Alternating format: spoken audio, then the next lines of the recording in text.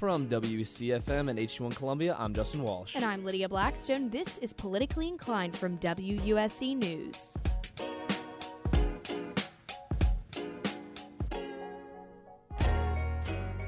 Coming up on this week's show, President Trump and former Vice President Biden faced off for their final time before Election Day on Thursday. The debate was relatively tamer than the first one, with the new rules in place to limit interruptions.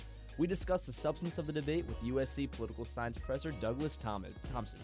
Then Democrats have made healthcare their primary issue this election cycle, and with Amy Coney Barrett poised to be appointed to the Supreme Court tonight, they are saying that the Affordable Care Act is in question.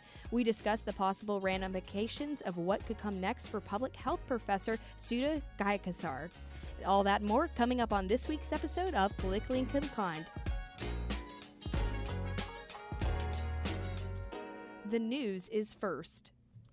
Live from WUSC News, I'm Moore Jollis.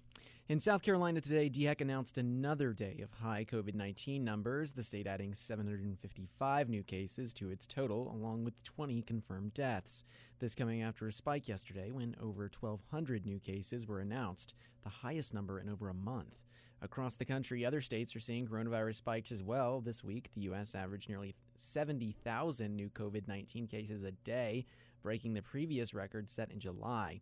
Health experts are warning people to continue following social distancing guidelines and brace for a third wave of infection that could be amplified by the holiday season.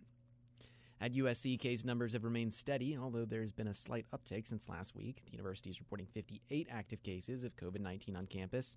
University officials are continuing their incentivized testing program, however, in hopes of getting more students to participate in saliva testing. The university is also working to expand this program to other schools around the state. WSC's Chelsea Bynes has more. The University of South Carolina is now expanding the saliva-based COVID-19 testing statewide. The expansion will offer testing to other colleges and universities in the state of South Carolina. This expansion comes after a $16.7 million investment from the state of South Carolina. The university was the first to offer saliva-based COVID testing to students, faculty, and staff. USC will now increase their testing supplies, testing capacity, and reduce the turnaround time for results. WSC Chelsea Bynes reports. The Senate is expected to confirm Judge Amy Coney Barrett to the Supreme Court tonight, ending a month-long political battle in Congress. Barrett will be sworn in by Justice Clarence Thomas after the confirmation vote and will begin her duties on the Supreme Court immediately. Democrats have been pushing to hold off the vote until after the general election, saying that voters should have a say in who sits on the court. Republicans, however, have taken quick action to confirm Barrett, even after blocking the vote of Obama's appointee, Merrick Garland, in 2016. The Gamecocks faced off against LSU this past weekend, coming off a big win against the Auburn Tigers. WSC's Kieran Alston has the details. This weekend, the South Carolina Gamecocks lost to the LSU Tigers 52-24 in Louisiana after LSU started true freshman TJ Finley. The lone bright spot in the Gamecocks' loss was running back Kevin Harris averaging 10.6 yards per carry and ending his day with 2 touchdowns. Next week, the Gamecocks can regroup with the bye week. With WUSC News, I'm Kieran Alston. Richland One schools began Phase 2 of their reopening plan today. Kindergarten through second graders were allowed to return to in-person instruction for the first time after DHEC reduced Richland County's COVID-19 risk rating to low. Other school-age children will return in person next week. With 8 days before the presidential election, early voting records have been shattered across the country. Democrats are showing an early lead, but as WSC's Abigail Brandon reports, that may not last very long. With 8 days till the presidential election, 2020 early voting has already surpassed all early voting in the 2016 election. In 2016, only 137 million votes were cast. This year, nearly 62 million people have already voted, and that's 45% of total votes cast in 2016. And this is partially due to early and absentee voting being made easier due to coronavirus precautions. The majority of the votes have been cast by registered Democrats, but with early in-person voting now being an option, Republicans are closing the gap. States with the highest populations, like California, Florida, and Texas, have unsurprisingly seen the highest turnouts. Remember that Election Day is Tuesday, November 3rd. With WUSC News, I'm Abigail Brandon. Stocks fell sharply today following soaring coronavirus cases. The Dow down 650 points today, the Nasdaq down 189 points, and the S&P 500 falling 64 points. It's currently 73 degrees outside, mostly clear, with a low of 57 tonight. Tomorrow the high is 81 degrees with a low of 61. I'm Ward Jollis, and this is WUSC News. It's 6:09. A social distancing tip. Keeping your distance from others is important in slowing the spread of coronavirus. So here are some fun things to do alone. Read a book, take a walk, unpack your suitcase from that trip you took last September, paint a self-portrait, catch up on a TV series, do a puzzle. Remember, we should all stay home to lower the risk for everyone. For more info, visit coronavirus.gov.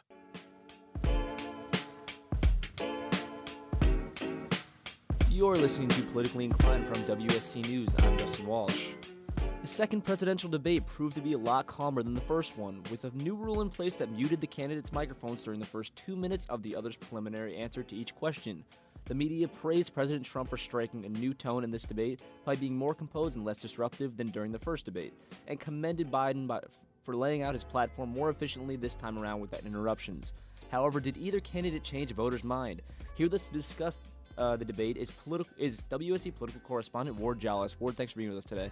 Thank you. I'm happy to be here. Always. Okay, so first off, as a voter yourself, how would you compare this debate to the first one in terms of its control? Yeah, I think one of the things that has definitely been discussed across all media outlets after this debate is just how radically different this one was from the first one. During the first one, you see a lot of both of the candidates screaming at each other and talking over each other and whatnot. But this one was notably more toned down, especially from the president, who during the first debate interrupted former Vice President Joe Biden multiple different times. You could tell that he really toned it down this time, and it wouldn't surprise me if some of his closest advisors did this following some polling boost for Biden. Yeah, I know many viewers were definitely expecting a more heated, back and forth between the two, but it was nice that it was more subdued. So on to the first topic. The first one, without fail, brought up to the two candidates was the coronavirus. So viewers are saying that President Trump offered another vague response to his handling of the virus. He says, "We're rounding the corner and it's beginning to go away, even though those cases are spiking." Do you think voters feel more reassured about the virus after hearing what both candidates had to say, or the opposite? I really think it depends on who you talk to. I know a lot of Republicans are taking a lot of what the president is saying pretty seriously. For clarification, the coronavirus pandemic is not over. Public health experts are repeatedly bringing to the table multiple different alarming statistics. This week, the U.S. saw an average of over 68,000 new coronavirus cases every single day. That's the highest since the pandemic began. A lot of public health experts saying we're entering a third wave right now. So I think, the president has repeatedly downplayed the pandemic. He has gone on interviews with multiple journalists saying that he's downplayed the pandemic. One of the things that's really hurting him in this election process, here we are 8 days out from the election, is his handling of the pandemic right now. Many people say that he'd be facing an almost sure re-election if it weren't for the pandemic and the economic downturn following it. So right now the president is, trying to grasp onto anything that he can in order to maybe swing some voters to his side, because let's be honest, right now the president's losing. Absolutely. I know it's definitely a sensitive subject for most. And speaking of sensitive subjects, probably the second most heated topic of the debate was the discussion of race. A bold claim made by Donald Trump was, "I'm the least racist person in this room." And the public had a lot to say about this. How do you think the discussion of race was handled between the two candidates? I think that one of the perhaps the best questions of the night was the question by Kristen Welker, who is a woman of color, on race. She asked the two candidates about the talk which many African-American parents have to have with their children regarding police discrimination and police brutality. It was probably one of the best moments for Biden that night. He tackled it head on. It was, like I said, the first time that question had been brought up at any debate.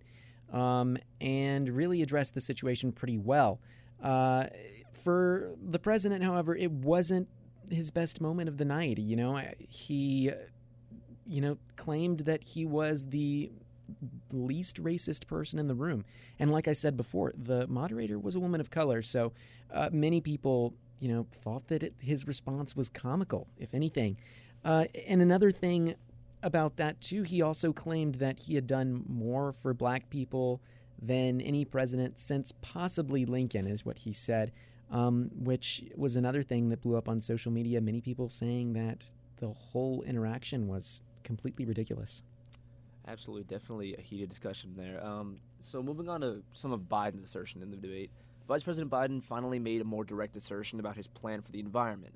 He claimed that he would begin to transition away from the oil industry, and this sparked a big discussion between the two candidates.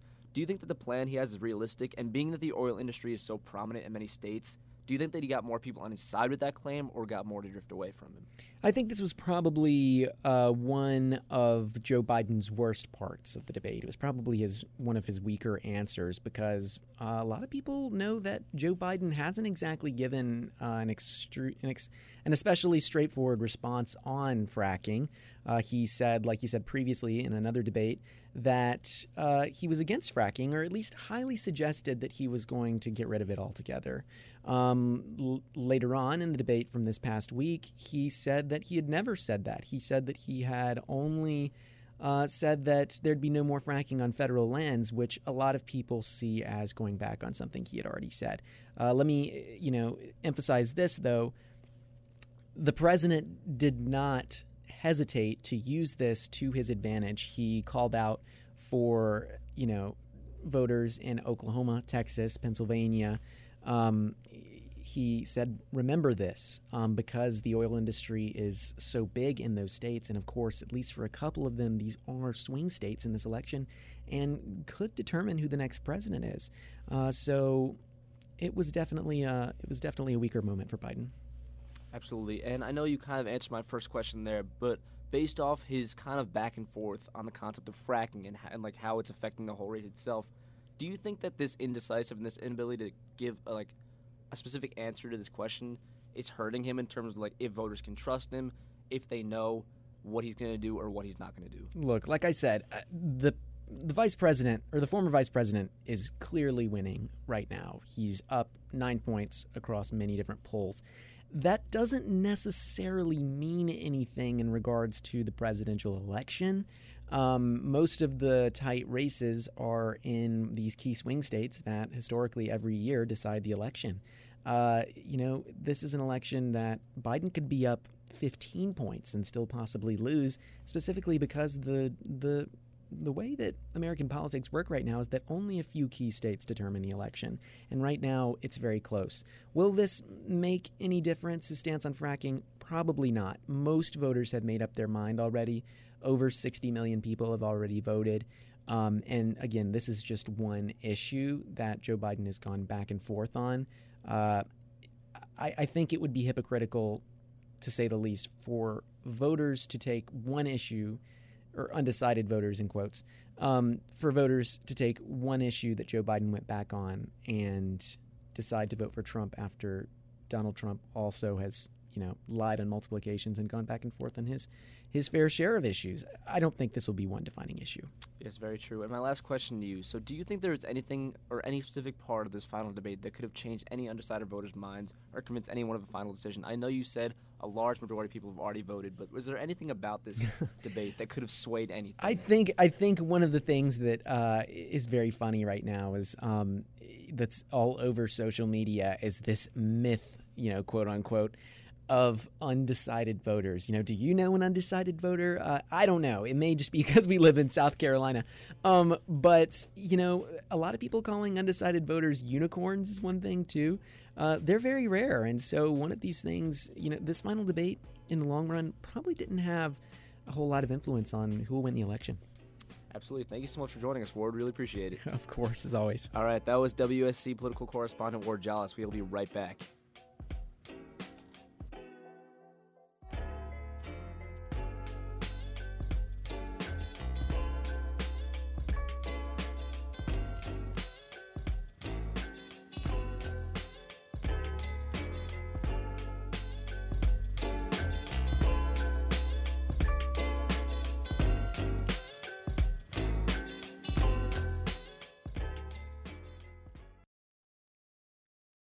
everyone. Al Roker here. As a guy with his own catchphrase, I appreciate that after 75 years, Smokey's only said, "Only you can prevent wildfires." But I'm filling in because there's a lot more to report.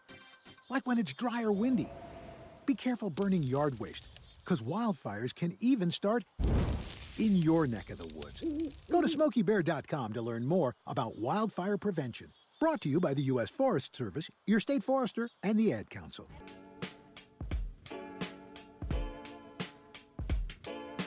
Welcome back. Amy Coney Barrett is expected to be confirmed to the Supreme Court tonight, which has made the Democratic Party extremely concerned about the future of the Affordable Care Act.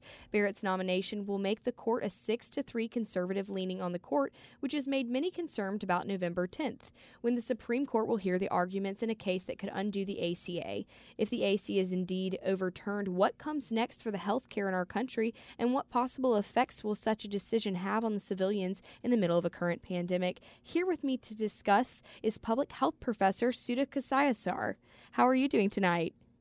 Very good. Fine. Thank you. Great to have you on. First off, Amy Coney Barrett hasn't shared specifically how she's going to vote on this big case of the ACA yet. Do you think the Democratic Party maybe is jumping to the conclusion of how she is going to vote, or do you think that it's very valid to have that concern now? I think their concerns are founded in some previous documentation that Judge Barrett has put in writing and published regarding her reservations about the ACA and indications that she thinks it is unconstitutional. I think I heard that probably on the news that and on CNN, I mean, I'm not talking of, some of the bubble news, but, mainstream news, where it appears that she has clearly indicated in writing her opinion on the ACA. So while she does not indicate anything at this time during confirmation hearings, the fact that she had that indicates that she has a prior preference with regard to the ACA, and that is what is making them concerned. The real question here is the ACA, excuse me on that, unconstitutional? Do you believe that it's unconstitutional? Well, for one thing, I can say that healthcare is something that has to be evaluated in light of its indivisibility from the very existence of an individual. An extreme status of losing health is death. So the peril of not having health care at the right time indicates it is a sentence for death. So we have to consider whether as a society we are willing to state that those who do not have the ability to pay for health care, whether it is fine for them to go ahead and die. And as you know, there are laws regarding emergency medical care of people who are in life-threatening situations. That is called the EMTALA. Under EMTALA, no individual can be allowed to go away or be turned away from a hospital or emergency room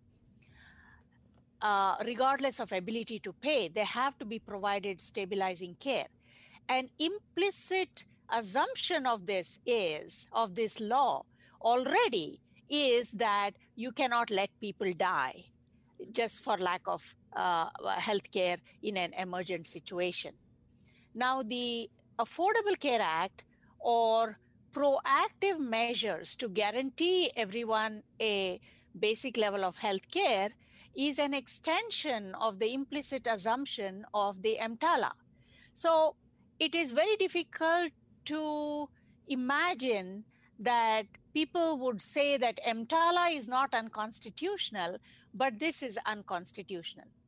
Yes, and so... And needless to say, in my view, the Constitution was written at a time when none of these were even an option. People did not have ways to save people.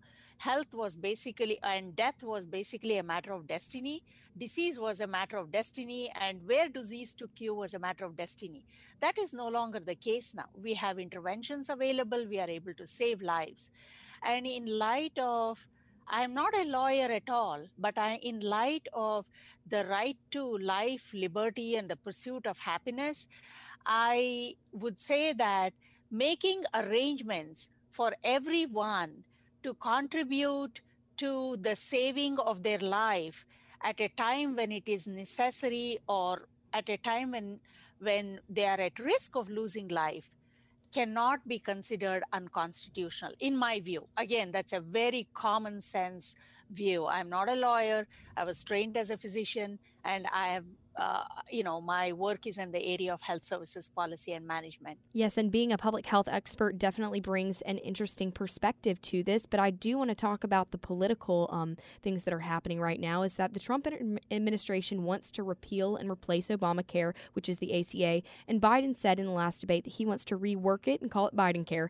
Which of these candidates do you think has a stronger stance to just the general American who needs health care and needs it affordably? Clearly, the ACA has already made very significant, inroads into improving the prospects of getting health for low-income Americans. And given that it has already made very significant inroads, before the ACA, about 16% of the American population was uninsured at any given point of time. With the ACA, that dropped down to 10%, 10 to 11%. And that happened because the individual mandate combined with the various combinations of Medicaid expansion and so on, which were incorporated, helped to expand the number of people who got access. And as a result, one would say that building upon the existing ACA, which itself came about because the American system is an incremental system. You cannot go and just sweep off everything off the table, which includes the private health insurance companies, all these different slices of the population that we have, and have all having their own different health insurance plans. You just can't sweep it off the table. And that is how the ACA came to be a patchwork system. And through that patchwork, some people fell through the cracks, and that is your 10% of the population. Yeah, just gonna. So building on it, I don't care whether it is called Bidencare or what it is called, but building upward, it makes more sense than trying to dismantle something, especially in light of the fact that a very important pillar of the ACA, which was the individual mandate, was ripped off in a previous, filing and in a previous court case at the level of the Supreme Court. So given that it has been already emasculated to a significant degree, just trying to say that we are going to repeal and then, institute a new healthcare plan. Just to cut you off there, is that do you think that this will happen? My last question for you really is: do you think that Amy Coney Barrett, she's really said that she just wants to abide by the Constitution? She's not there to make policy, and she's made that very sure in her confirmation hearings. And do you think that in the end round she's just going to interpret the Constitution, or you think that maybe her policy is going to kind of come in a little bit of a way, and she's going to vote to repeal? That's my last question for you. Now, interpreting the Constitution, I think, in my view, given that it was written and, in an entirely different period and time of American history, and a whole, eon has passed by in the last 200 years in terms of where we are as human beings and our ability to control our destiny. And so interpretation just being rigid to the point of anchoring ourselves to the 18th century does not make any sense. So the interpretation has to be dynamic. and has to be meaningful. The Constitution is, in my view, is meant to be a living document that is useful for living people. It should not be an instrument written by people who are now dead and become an instrument of oppression and causing suffering for the living people of today. I'm going to have to cut you off there, but thank you so much for that perspective. We really appreciate it. That was Public Health Professor Sudhakar Sayasar, and that's all for Politically Inclined this week. Keep checking with us on Mondays at 6 for more on what's going on in politics. Politically Inclined is a production by WSC News and is produced by Stephanie Justice and Ward Jollis. The outreach coordinator for Politically Inclined is Julie Crosby, and the music for Politically Inclined is called Fluffy by Smith the Mister. You can go find other news shows and WUSC News podcast at garnetmediagroup.org. From WUSC News in Columbia, I'm Lydia Blackstone. And I'm Justin Walsh. This is Politically Inclined, and we will see you next week.